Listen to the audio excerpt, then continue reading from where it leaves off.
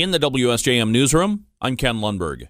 Contract negotiations between Meijer and the union representing their employees are underway. It's early in the negotiations, but the two sides have met and formally opened contract discussions.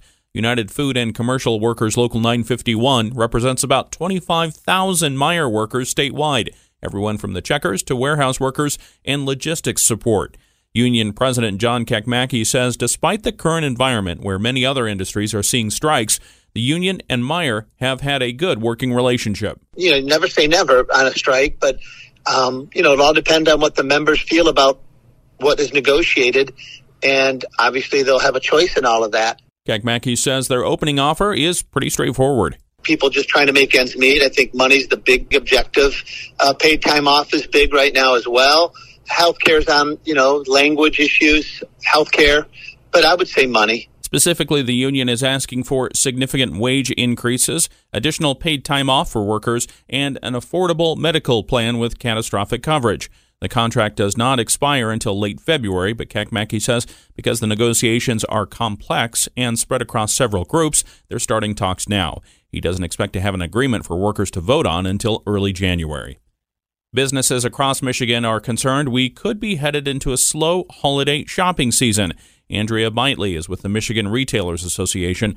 She says the vast majority of stores expect no change in sales in the holiday season. We are seeing about 80% of retailers anticipating no change, which means they're anticipating sales to basically flatline between now and our holiday season. Bitely says only 12% of stores think their sales will increase through the holidays.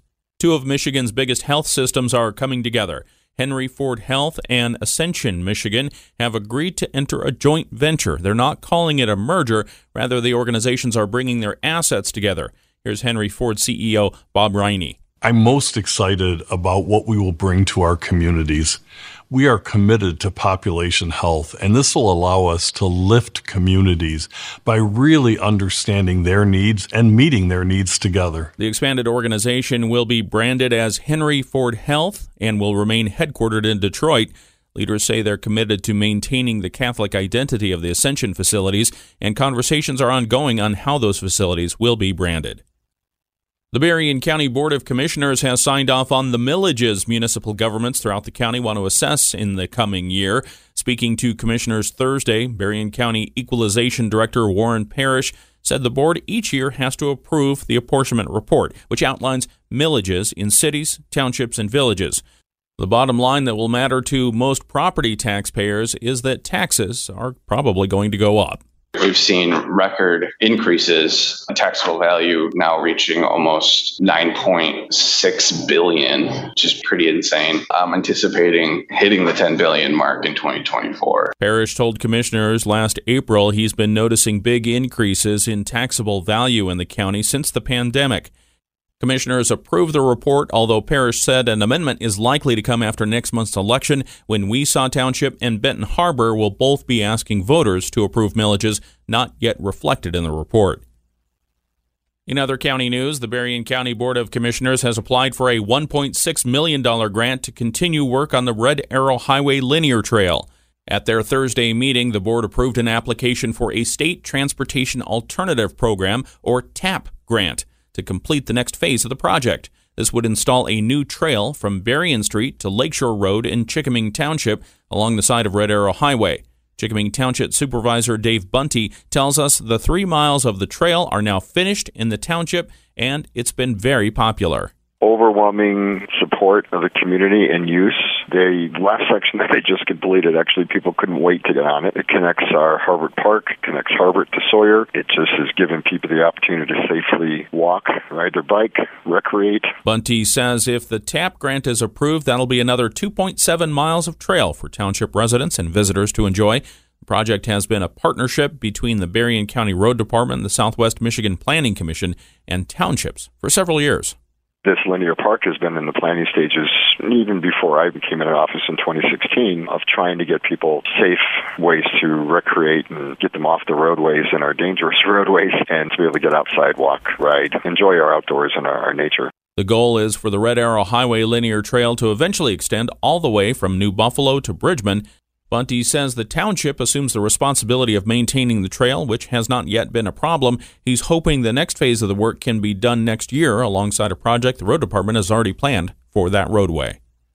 Following some of the increased speed limit work that's underway on Miami Road in St. Joe Township, the Berrien County Board of Commissioners could soon consider more speed studies on 4 more roads in the county. At yesterday's regular meeting, Commissioner Jim Curran told colleagues resolutions will be coming next week to find out if the posted speed limits on those roads need to be updated. Areas that were posted 25 that's not enforceable, they're trying to get that corrected so that it's enforceable and legal. So these 4 are for traffic control studies to be done. The roads in question are 3 Oaks Road, Union Pier Road, Community Hall Road, and Prairie Road.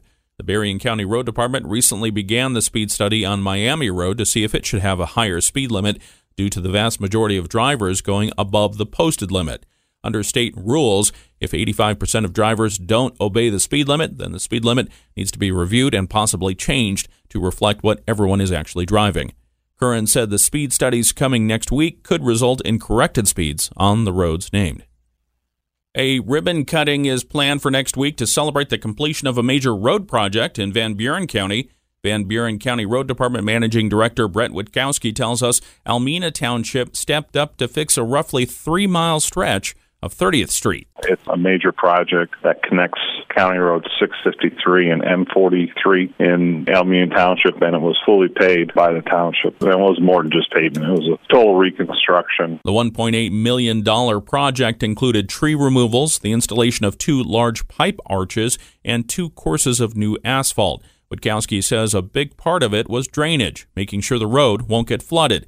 He says township officials are proud of what they managed to accomplish and how it will serve the community. There's a major blueberry business on there that gets tremendous amount of traffic in the summer, so it's really nice. I drove it a few times, and it's totally complete as of now. Witkowski says the ribbon cutting Monday will be at 6 p.m. The Van Buren County Sheriff's Department will close off a section of 30th Street near County Road 653 so everyone can gather safely. He says the project shows what can be accomplished when the county and townships work together. And several small businesses from around Southwest Michigan will compete for big dollars at the 3rd Annual Emerge Innovation Hub Pitch Night next week. Emerge Innovation Hub Director Amby Bell tells us more than $47,000 in micro grants will be awarded to businesses that impress the judges in a Shark Tank-like competition. The businesses compete in 2 categories, emerging businesses and accelerating businesses. There will be 3 judges, 2 are previous winners, and they will present exactly what their business does, how they are looking to scale, and we will have 3 winners in each category. Bell says the businesses will make their pitches, and then the judges will decide who gets which prizes. The top prize in the Accelerating Business Awards will be $20,000. And the top prize in the Emerging Business Award will be $7,500. There are also second and third place prizes in each category. The program is funded by Whirlpool Corporation with support from Cornerstone Alliance. Pitch night will be Thursday, October 26 at 6:30 p.m. at the Ghostlight Theater in Benton Harbor. The public is welcome to attend and see entrepreneurs sell their dream projects.